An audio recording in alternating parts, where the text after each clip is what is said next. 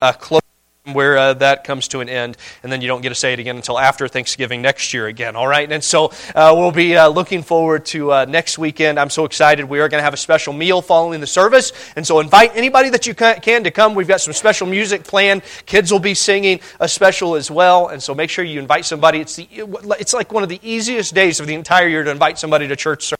Is Christmas Sunday. And so make sure you invite them next week. It's going to be a sweet time, fun time together on the 24th. You don't want to miss it. And so make sure that you invite everybody to be with you. And then, of course, you be in your place as well. All right? That'll be taking place next week. All right. Luke chapter number 2 is where we're at. Luke chapter number 2.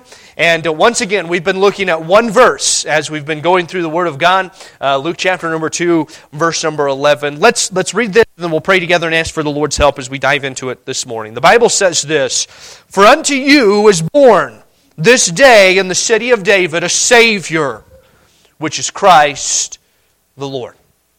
We've been making our way through this verse, and today we're going to continue through it. Let's have a word of prayer and ask for the Lord's help, and then we'll do just that. Father, thank you for the time that you've given us to be able to open your Word, to be able to study it this morning. And God, as we've been walking through this powerful, life-changing verse, I pray, Lord, that you would help us to be able to focus our attention for a few moments and get out of the message what you desire for us to get. I pray, Lord, that our hearts would be tender, would be soft. I pray for each person that's come this morning. No doubt there's a lot of things on different people's minds, things that are going on, things that are coming up in these next coming days with festivities and parties and all kinds of things that are going to be taking place. But I pray for a few moments you help us to bring our thoughts into captivity and focus on your word. And Lord, that you'd be able to speak to our hearts in the way that only you can. Change us this morning for having. Pray, Lord, that you have the words to say, and God, help me only say those. May you be glorified in everything that's said and done, we pray in Jesus' name. Amen. Amen. The song was written in 1816 by a young Austrian priest named Joseph Mohr. It is said that he looked out over his quiet, winter-covered town that had been ravished by war. And he was inspired because at that moment the town was at peace. He took out a pen and he wrote the words to the song.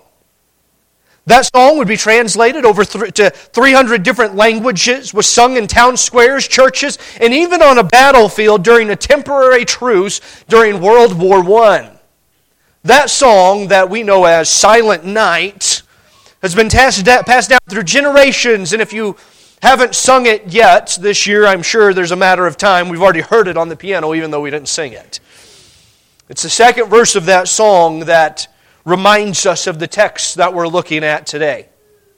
The song says, "Silent night, holy night, shepherds quake at thy sight. Glory stream from heaven afar, heavenly hosts sing, Alleluia!"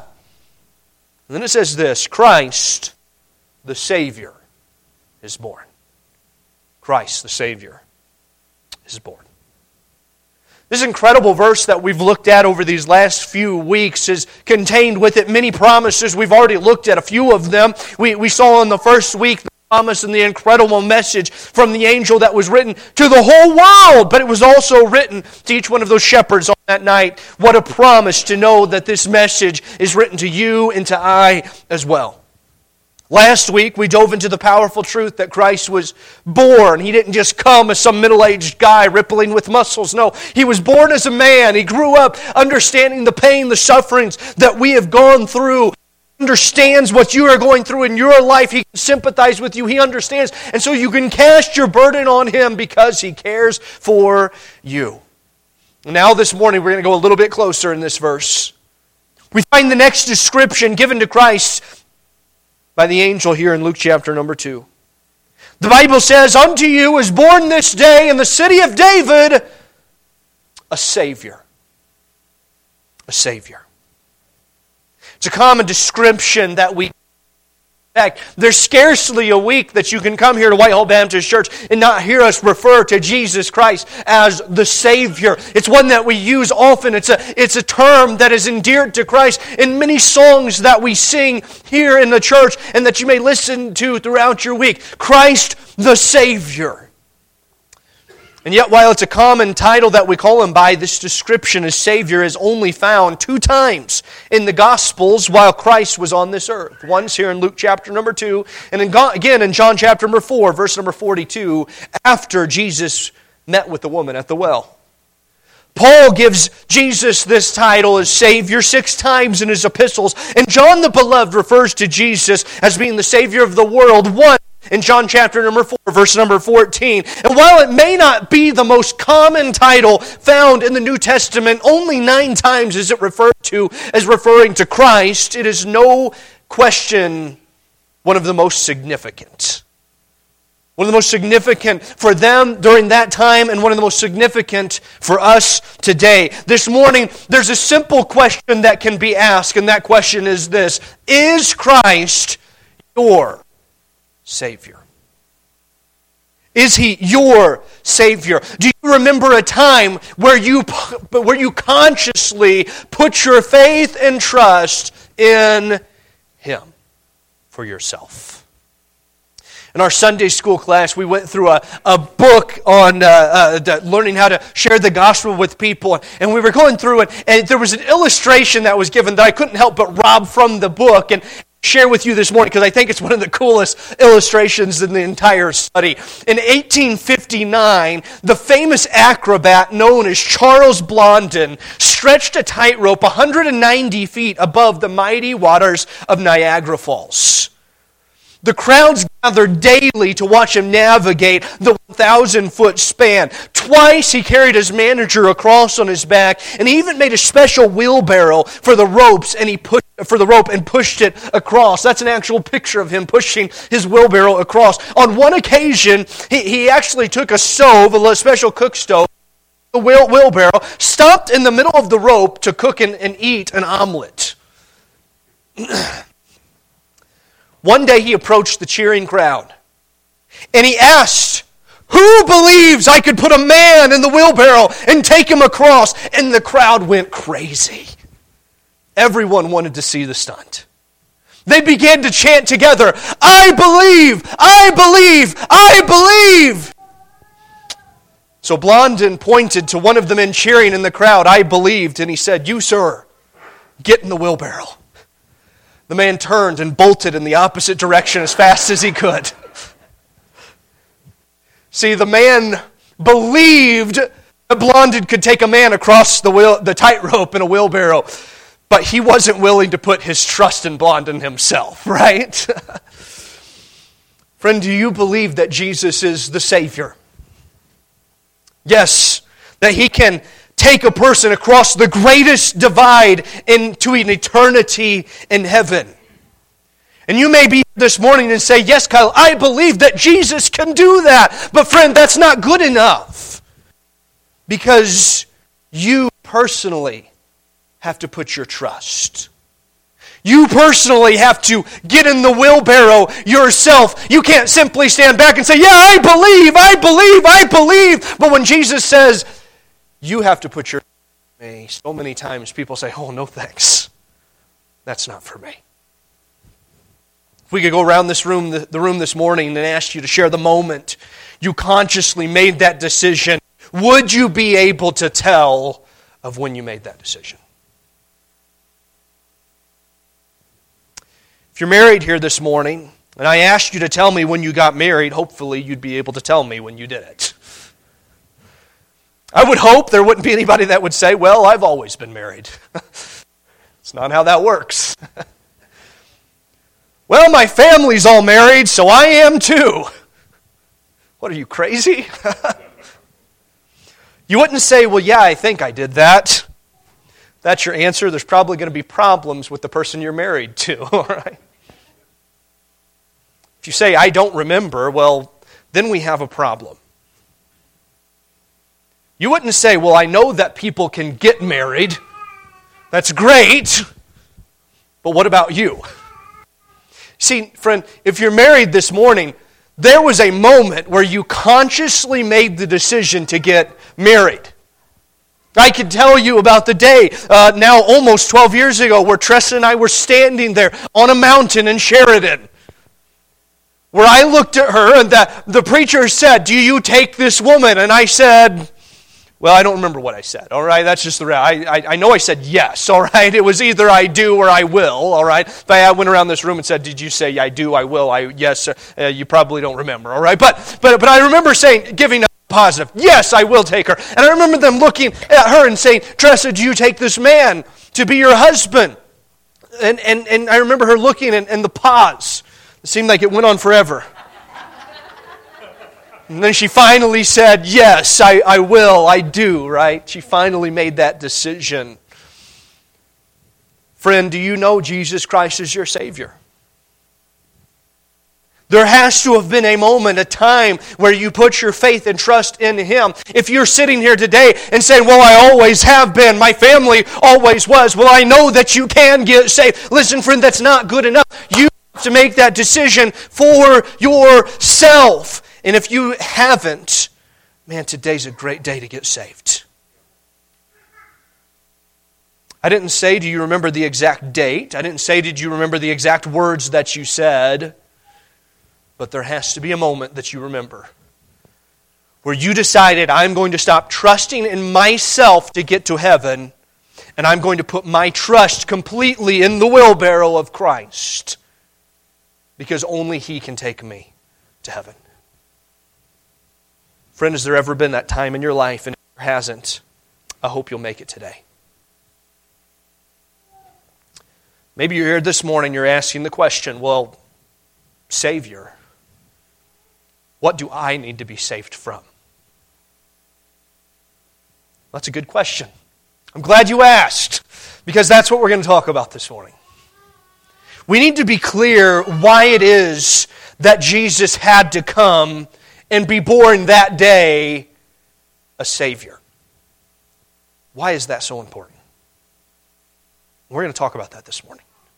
You see, there's some reasons, some things that He didn't come to save you from. There's some confusion out there about what exactly He came to save us from. And there's some people that believe that Christ came to save them from some things that He didn't come to save them from. One of the great hurdles to many accepting Christ as their Savior is a misunderstanding of what exactly He's saving us from. You see, some believe He came to save them from their unfavorable circumstances. That He's like a lucky rabbit's foot, right? If I get Jesus, all of my life will just be easy sailing. Everything will be good. That's why I'm going to trust Him. If I trust in Christ, I want my circumstances to improve, so therefore I will make this decision. Now don't feel guilty or embarrassed if that's where you are, where you've been. Jesus' own disciples believed this. The Bible tells us it was the beginning of the final week of Jesus' life and ministry.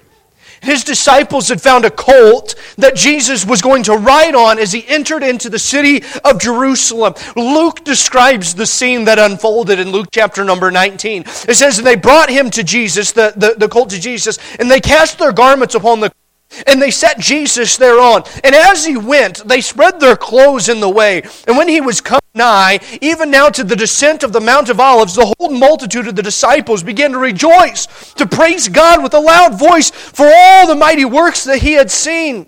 They had seen, saying, blessed be the King that cometh in the name of the Lord, peace in heaven, glory in the highest. In Mark, we find out that they were proclaiming, Hosanna, Hosanna, which simply means, save us. This, they knew, was the moment they had all been waiting for. The moment that Jesus would come and overthrow the Roman authority and government and rule and reign as King. This was the day they'd been waiting for. He would save them from the oppression, the pain, the suffering, the circumstances that were less than favorable in their life. Everything was going according to their plan until verse number 11 in Mark. The Bible says that Jesus entered into Jerusalem, into the temple, and right when they thought He was going to overthrow everything, He looked around about all things. When the evening time was come, He went out to Bethany with the 12. He walked in, looked around, and turned around and left. Jesus, what are you doing? Jesus, this is the moment we've been waiting for. This is the triumphal entry where you're coming in, and now you're going to overthrow the government, and you're going to be the king, and and all the disciples are going, we're going to be the ones sitting on his right hand. I can't wait. This is the moment we've been waiting for. Everybody's made fun of us this whole time, but now he's going to overthrow him, and everybody's going to look at us, and now they're going to realize that we're the cool guys. This is the moment they couldn't wait for. But it wasn't what they expected. See, everyone believed that things were going according to their plan, but the truth was it was going according to Christ's plan. They believed he was going to destroy the Roman authority, but the truth was he was going to die to that Roman authority. They believed he was going to set up an earthly kingdom, but the truth was he was making a way for there to be his heavenly kingdom come to earth. While all the people on that day, the disciples included, believed that this was Jesus' triumphal entry, the truth is, his triumphal entry is still to come one day. See, they wanted a Savior who would deliver them from their unfavorable circumstances. The health and wealth gospel has done immeasurable damage to the true gospel. So many have fallen into the trap of believing that Jesus came to save them from financial struggles. That he came to save them from their health problems. That he came to save them from their family dysfunction. How many of you ever like, man, that would be nice if that was what it was? That Jesus is their lucky rabbit's foot or their genie in the bottle. But that isn't why Jesus came to save you from. He didn't come to take away all your problems or make your life easy. I know some of you are disappointed. While many have fallen into that trap that many religious charlatans have laid, we want to be scripturally. He didn't come to save you from your unfavorable circumstances. Some believe that he came to save them from their unfaithful lifestyle. That was what the woman at the well believed. In John 4, Jesus told his disciples that they needed to go through Samaria. Now this was a big deal because the Jews didn't have anything to do with the Samaritans. In fact, the region that they would travel through as they would make their way going up between Galilee and Judea, there was a straight shot that they could take that would save a lot of time, and it was through Samaria. But they despised them. So they would go way out of the way. They would cross the Jordan River, make their way up and cross back across so that they could make their way from Judea to Galilee. And they would do that all to avoid Samaria, the Samaritans. You remember the story of the Good Samaritan, right? One day a Jewish guy's walking down the street and he's beaten and left for dead. The priest comes along. The religious leaders walk by, and they pass by on the other side. But then the Bible says a certain Samaritan. And oh man, as Jesus is telling the story, all the people there are going, ugh. He probably walked over and put a knife in his back. This guy probably walked over and kicked the guy while he was down. This guy, he probably went over and grabbed him by with his own hands and strangled him to death. That's probably what he did. And Jesus said, no, this guy. He went over and he bound up his wounds and he put him on his donkey, took him to town and said, listen, whatever you got to do, help this guy to get back on his feet. And we look at that guy and say, man, that was a good Samaritan. It wasn't just a normal Samaritan. That was a good one. That's who this is. That's who he's meeting with, the Samaritans. They have anything to do with it. The Bible tells us that it was sometime around noon when Jesus found himself at Jacob's well. By this time, it was late in the day and the heat would have already overtaken the area, so no one would be coming to the well at this part in the day. Everybody had already gotten their water. They wouldn't come in the heat of the day to get their water, except for one Samaritan woman. She came to collect water in the heat of the day. Out of the ordinary. This wasn't a normal situation. Why? Because this woman didn't come from ordinary circumstances. When Jesus asked her for a drink, she was stunned. Why would he be talking to her? She says in John chapter number 4, verse number 9, that the woman says to him, How is it that thou, being a Jew, askest drink of me, which am a woman of Samaria? For the Jews have no dealings with the Samaritans. She knew the relationship between the Samaritans and the Jews. She knew they didn't have anything to do with each other. Jesus' response confuses the woman. He looked at her in verse 10 and he said to her, if thou knewest the gift of God, who it is that saith to thee, give me to drink, thou would have asked of him, and he would have given thee to living water. And the woman says to him, Sir, thou hast nothing to draw with. The well is deep. From whence hast thou this living water? Art thou greater than our father Jacob, which gave us this well, and drank thereof himself, his children, and his cattle? What are you talking about? Living water. What? You don't even have a pitcher to get the water. What are you talking about? Jesus makes an offering that she could not refuse. He answers and says to her, whosoever drinketh of this water shall never thirst again. Shall thirst again. But whosoever drinketh the water that I shall give him shall never thirst.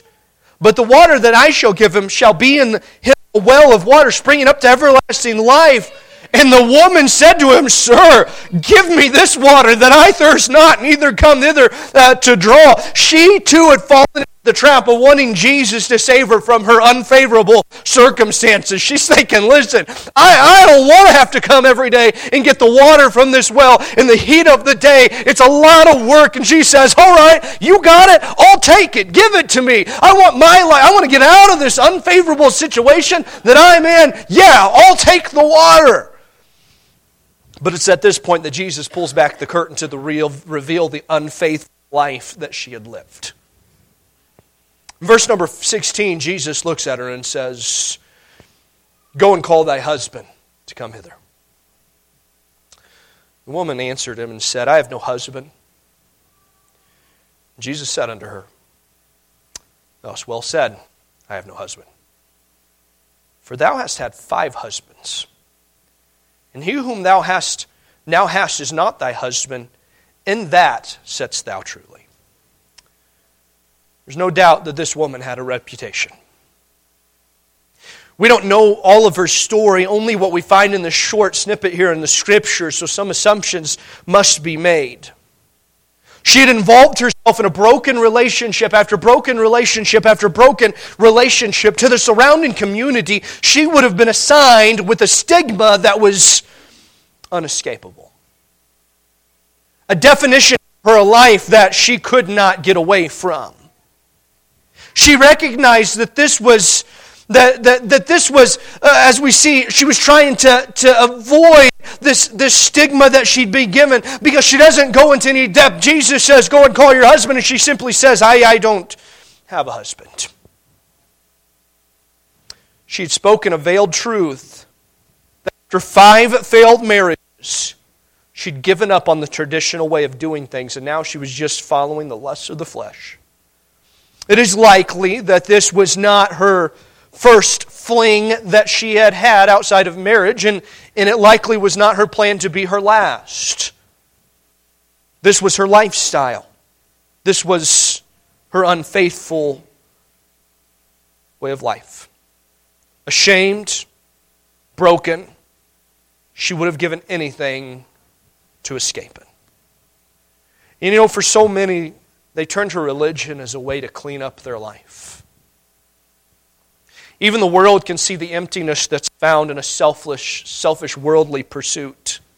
When they reach the bottom of the bottle or the end of the next high, they go running after more because those things never satisfy. They always leave feeling empty and wanting more. And when they want to buy bigger and better things, seeking after something that'll finally bring happiness, if they just had enough presents under the tree, right? Then they will finally feel fulfilled. And so many decide they're going to clean up their life, turn over a new leaf, and religion makes a great addition to this motivation. And this woman came to Jesus that day without even realizing it. But in the midst of the conversation, she realized, listen, I want to get rid of my unfavorable circumstances. I want to have some help with my unfaithful lifestyle. But that isn't why Jesus came. He didn't come to save her from that, and He didn't come to save you from that. So why did Jesus come? What did He come to save you from? Well, the Bible makes it very clear. Jesus made it real simple to understand in Luke chapter number 19, verse number 10. The Son of Man came to seek and to save that which was lost. It's further clarified in Luke 5. Whenever He wrote, I came not to call the righteous, but sinners to repentance. In 1 John chapter number 4, verse number 14, we find that it says, we've seen and do testify that the Father sent the Son to be the Savior of the world. So what did Jesus come to save you from? Well, the answer is very simple.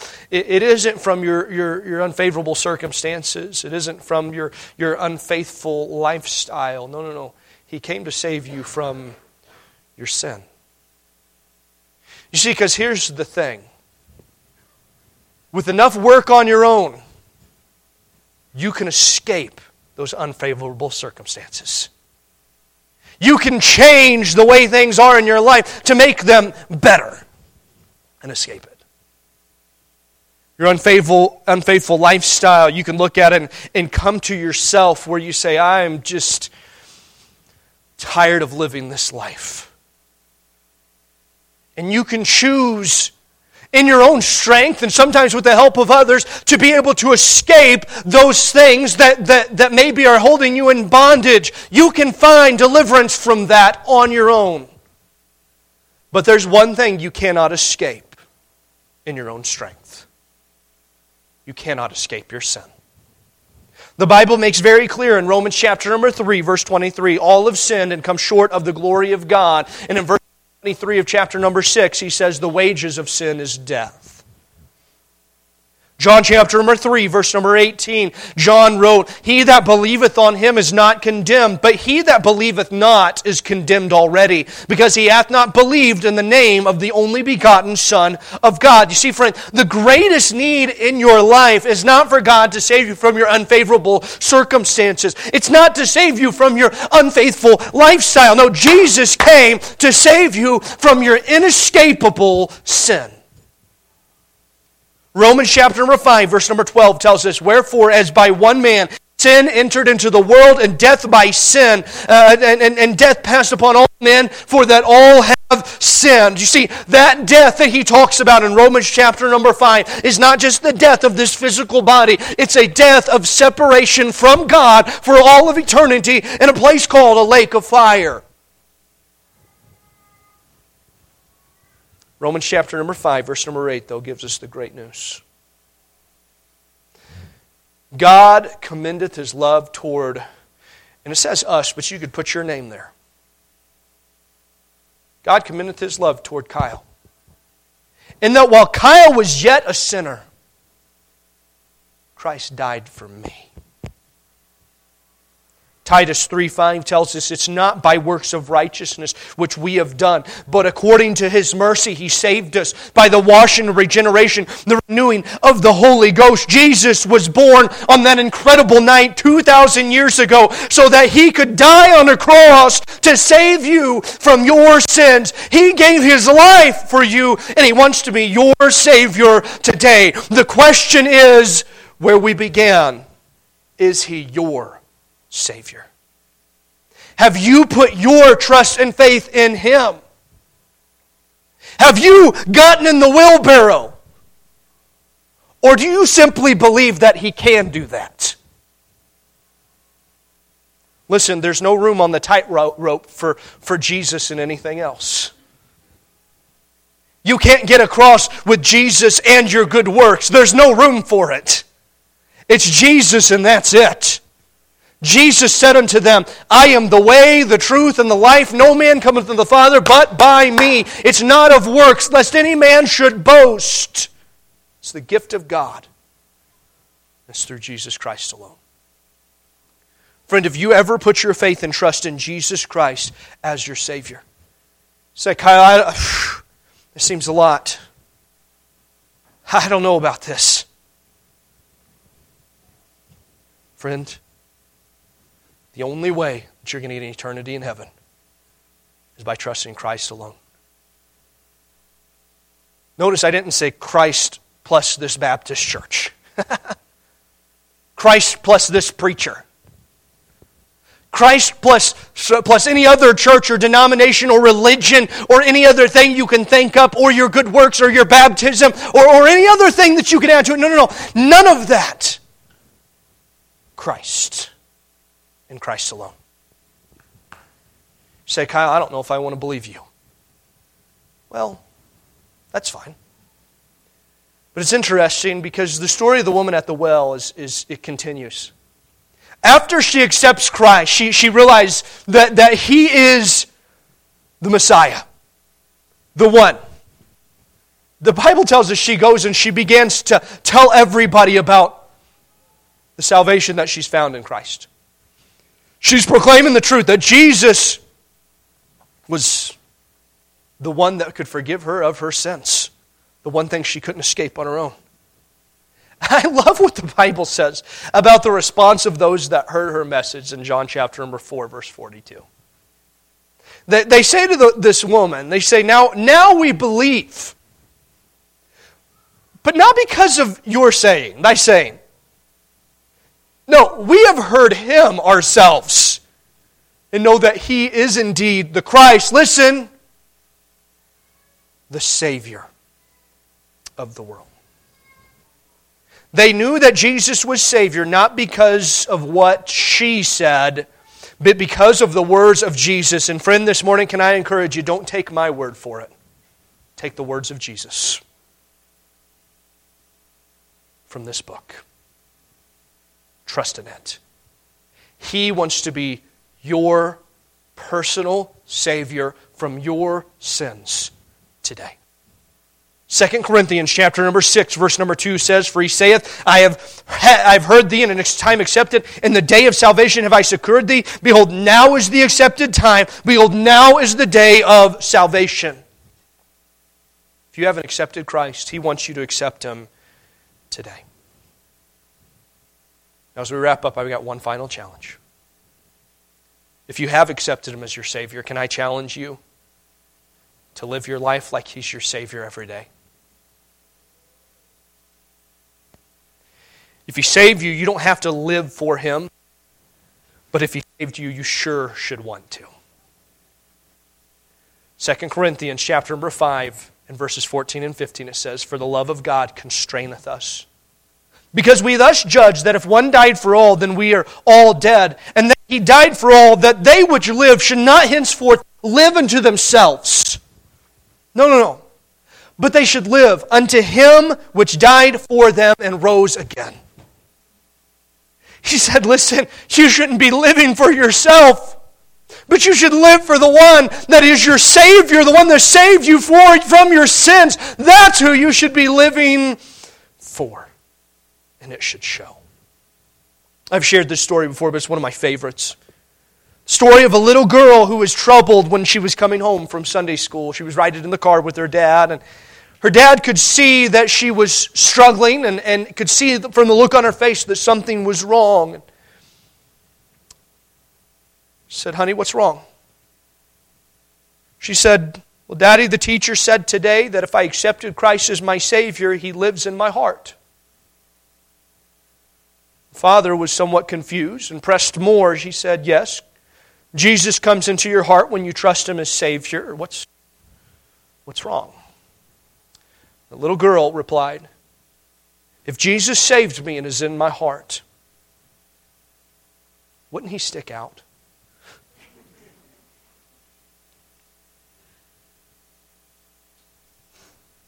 It's a good thought.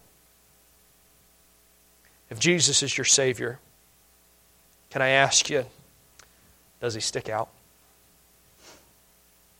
Hope this Christmas season, as you reflect on the Savior who was born to die for you, not to die for your unfavorable circumstances, though He can give you strength to escape them. Not to die for your unfaithful lifestyle, though He has the power through His Holy Spirit to enable you to escape that. No. He died for the one thing that you cannot escape on your own. He came as Savior to deliver you from your sins. And I hope you'll respond by trusting Him and by living for Him. And maybe, just maybe, let Him stick out of your life for others to see the Savior they so desperately need as well. Let's pray. Father, thank you for your word. I thank you, God, for the truths that we find in it. Thank you, God, for this wonderful scripture. Unto us a child is born. Jesus Christ came as Savior. And I pray, God, for those in this room, that every person, Lord, before they walk out of this room, they'd get it settled. They'd know for sure that they're going to spend eternity in heaven someday. And for those that do know, I pray, Lord, that they'd let Him stick out of their life so that others can see the Savior that they need. Thank you, God. Pray this in Jesus' name. With heads bowed and